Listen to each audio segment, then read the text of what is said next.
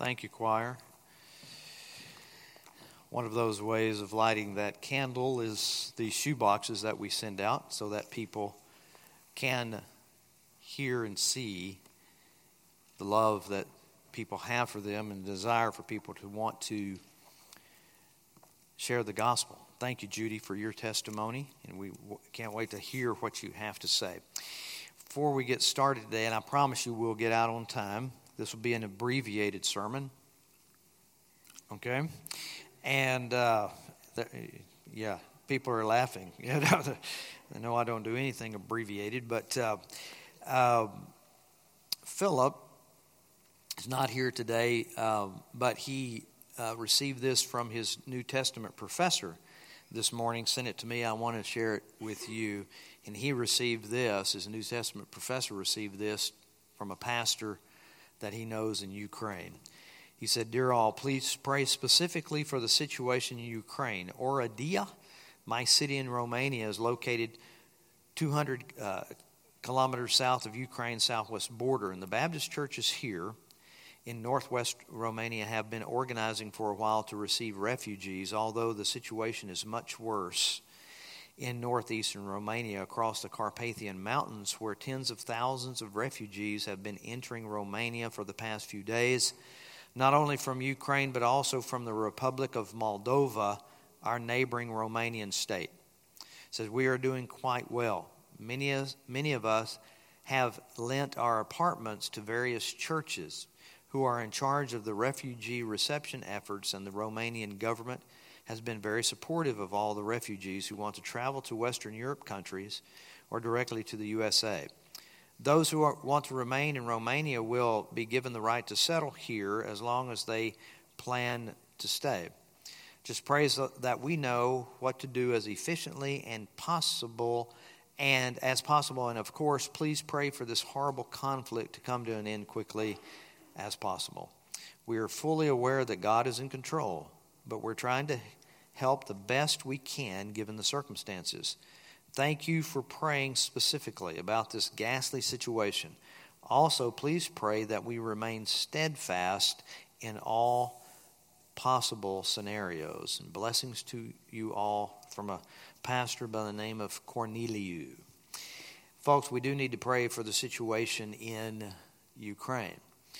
One of the things that I want to just speak, you're going to get two sermons real quickly today, just two, and they're going to be short.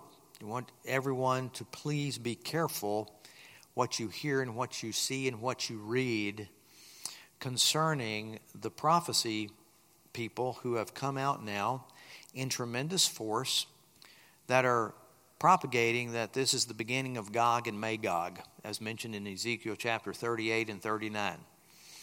If that should be the case, then we understand that Putin, the leader of quote-unquote Gog and Magog, will be assassinated, hit in the head, and then he will come back to life, and then he'll march on Israel, according to some of the prophecies that are out there. Okay? I myself am not a believer in that kind of thing. I want you to use discernment when you hear things coming out like this. We even had Glenn Beck in one of his interviews that came out lately of a guy who wrote a book called Operation Joktan, who is a fellow that was raised in a Jewish home and converted to Christianity and believes that Ezekiel is talking about modern-day Russia.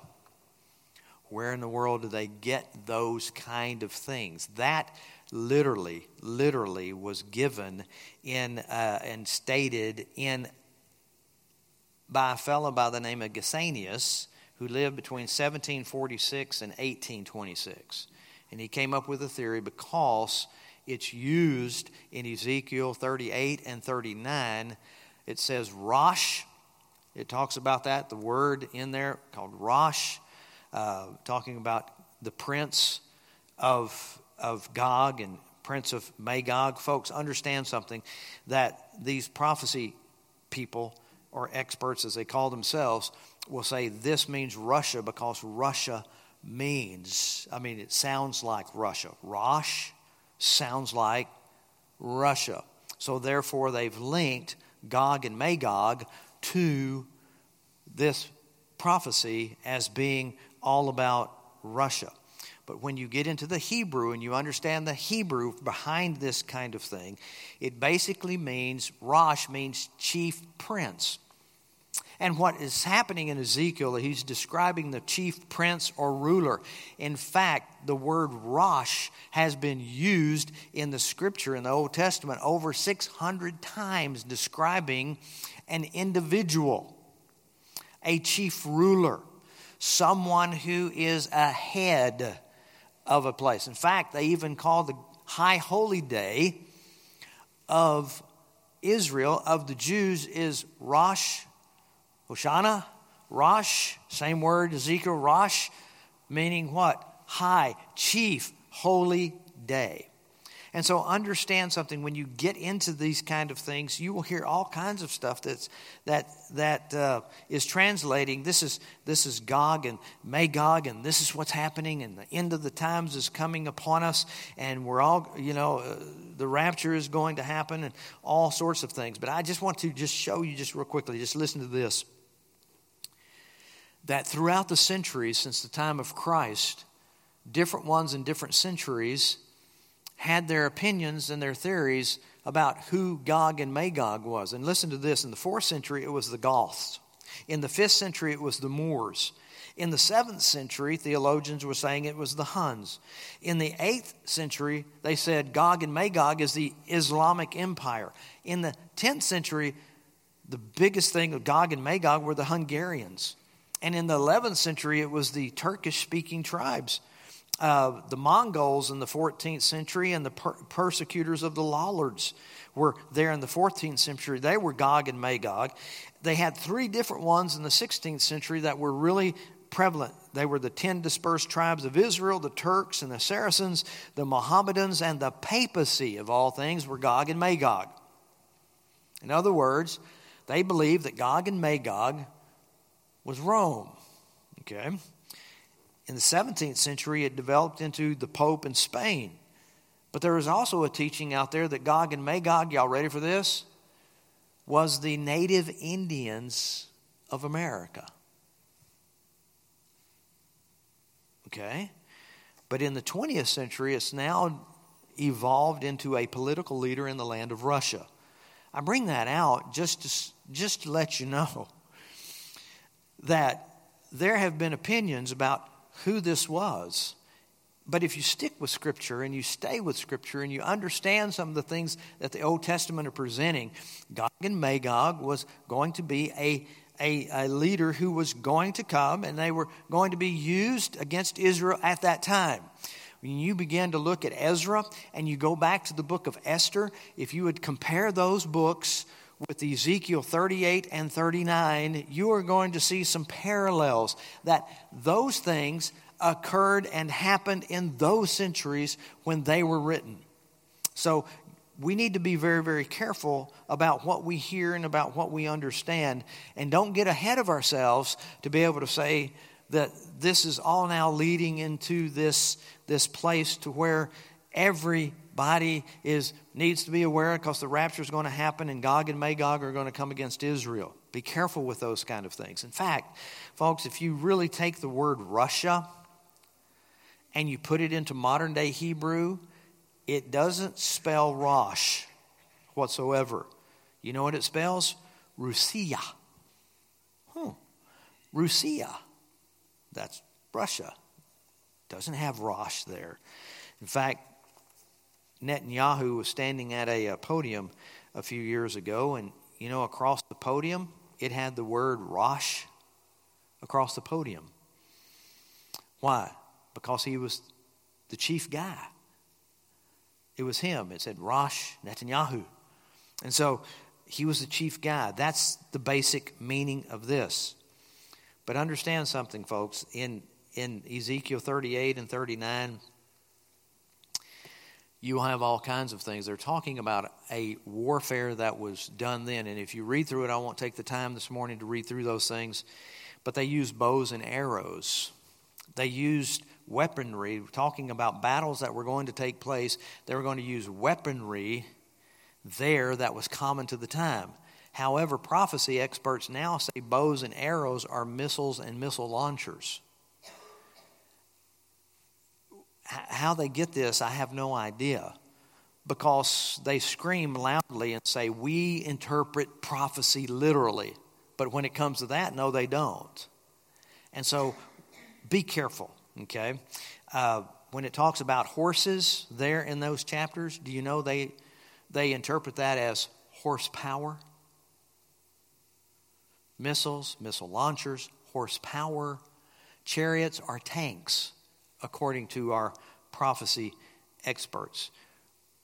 Where does it say tanks? Where does it say these things? It's not there.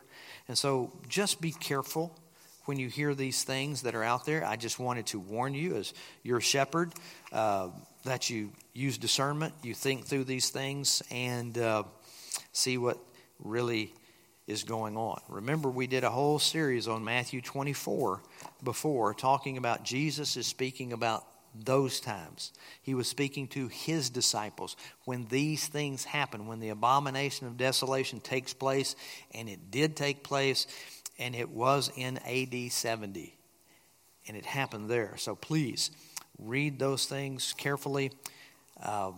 These things sell a lot of books. They're intriguing, but they may not just be true.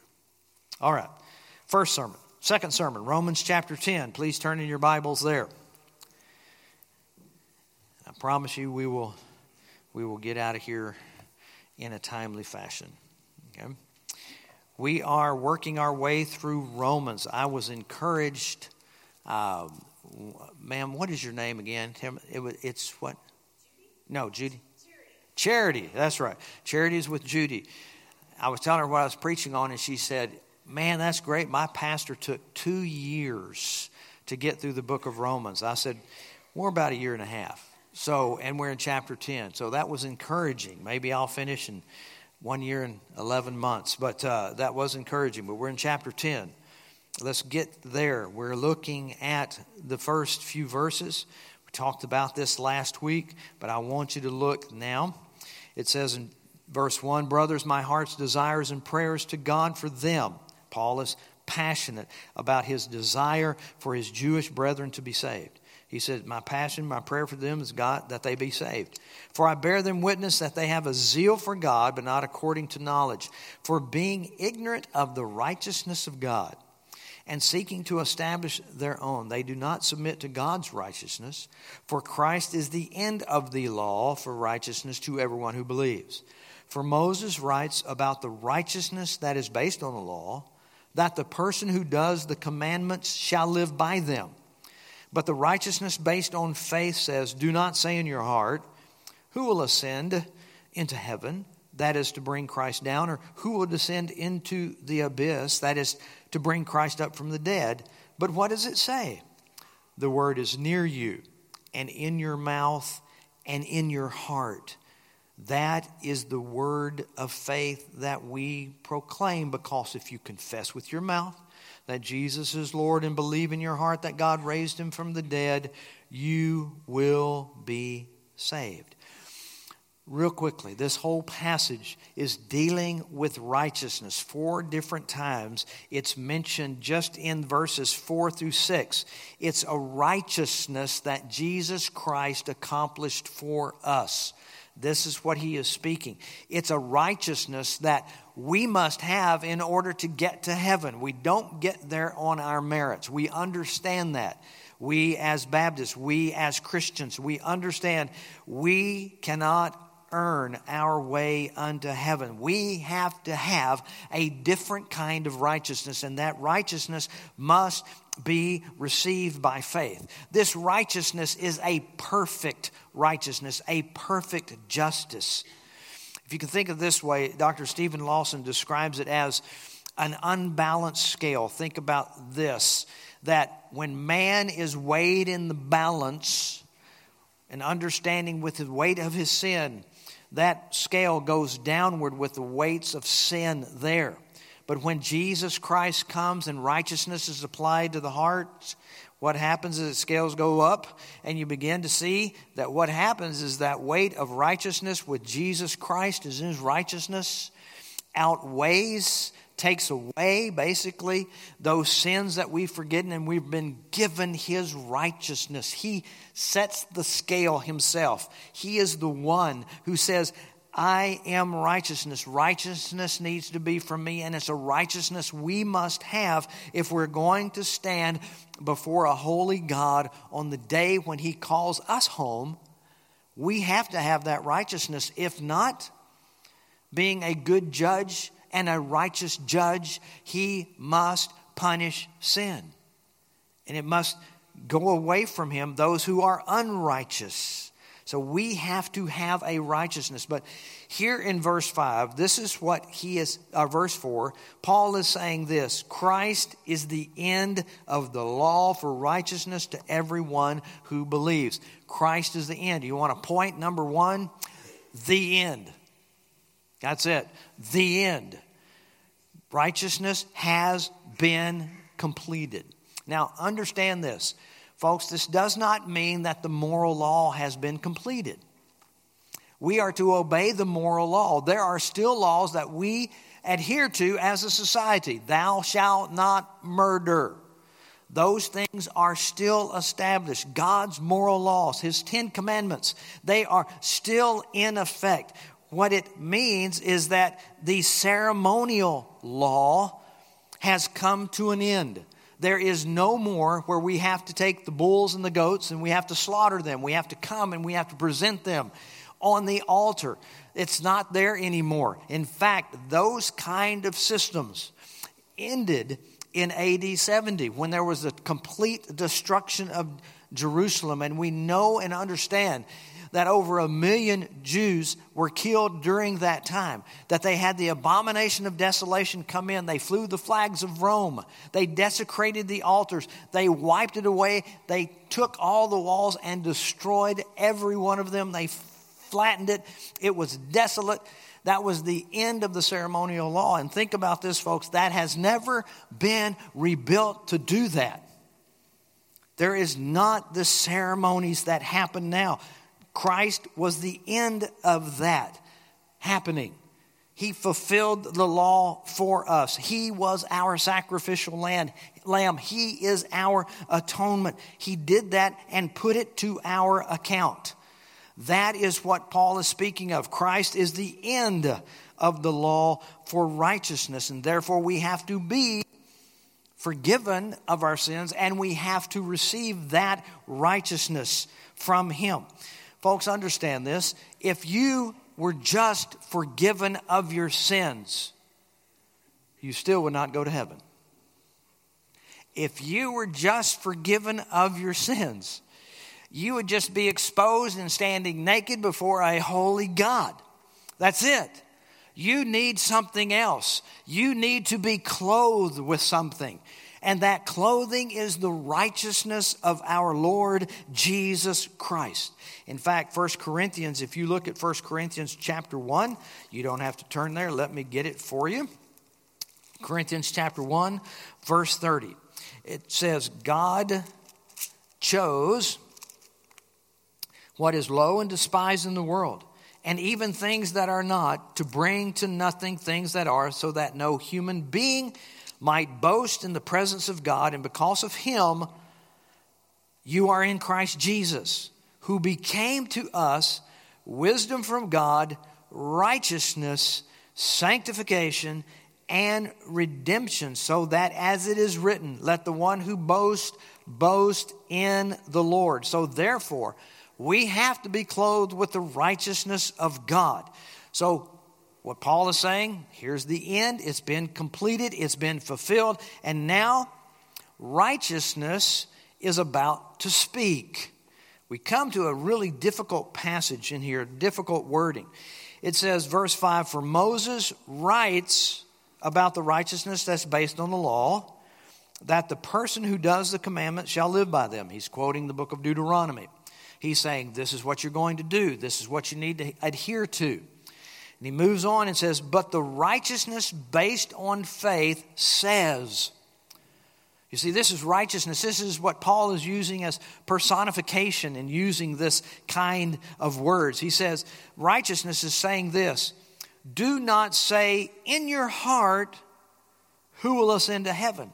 That is to bring Christ down. Or who will descend to the abyss? That is to bring Christ up from the dead. This is a tough saying, but this is basically saying, look, we're going to work. Righteousness says you can go ahead and work and do all you can, but still, if you have to go up to heaven and bring Christ down, or you have to go down to the pit and bring Christ up, all your works are still not going to matter, because what matters is righteousness is speaking and saying, this righteousness is not far off. This righteousness is not somewhere else located. It is where? Notice what it says, verse 8. The word is near you and in your mouth and in your heart. That is the word of faith that we proclaim. So it's not that we've got to work in order to bring Christ to us. Christ is already here. Now you remember, who is Paul writing to? Jewish believers, Gentile believers. He's writing to people who have already been clothed in righteousness. So that's why he's saying you don't have to worry about the law, the ceremonial law. What you need to understand is He is in your mouth. He is in your heart. He is near. You belong to Christ. You don't have to go anywhere else. That righteousness has been given to you. But what he is saying to us is this: everyone who confesses with your mouth that Jesus is Lord and believes in your heart that God raised him from the dead, you will be saved. What's he saying? Basically this: the heart was open to believe in the Lord Jesus Christ. We understand it from what he said in Romans. He said the just shall live by faith. This faith has been given to us so that we would continue to believe on the Lord Jesus Christ, and he is now within us. That word basically means to believe, means to trust. It means to trust. It means to surrender to. It means that we are to believe in and submit to and rely on when you look at that word belief from a biblical standpoint. So we now understand this, that the word is near us. It's in our mouth and in our heart. And if we confess that Jesus is Lord, and believe in our heart that God raised him from the dead, it says we will be saved. For with the heart one believes, verse 10, and is justified, and with the mouth one confesses and is saved. That dead heart that is dead in trespasses and sins, dear friends, has to be regenerated. As Jesus said, you must be born again. And as that heart is regenerated by the Holy Spirit, and the preaching of the word and the teaching of the word, and wherever that seed was planted, and you then had your heart open so that you could believe, because you were dead first. And then God made you alive. Read Ephesians and you will see that and understand it. God made you alive. Friends, I did my uncle's funeral this week. And yesterday we were in Arkansas. And went to Arkansas to bury him out at this little country cemetery up in the sticks of Arkansas in cold weather. It was cold. We never saw my uncle shiver. You know why? He was dead. I'm not being crass, dear friends, but dead men do not shiver. They don't move. They don't do anything. That's why God has to act upon the heart so that they would believe through the preaching of the word. And what Paul is trying to get to them is this. This is what you already own. This is what you already have. Don't go away from it or go back to a work salvation. Confess what you have. And that's what he's saying. And that's the sermon for today. I told you I was going to get you out of here real quick.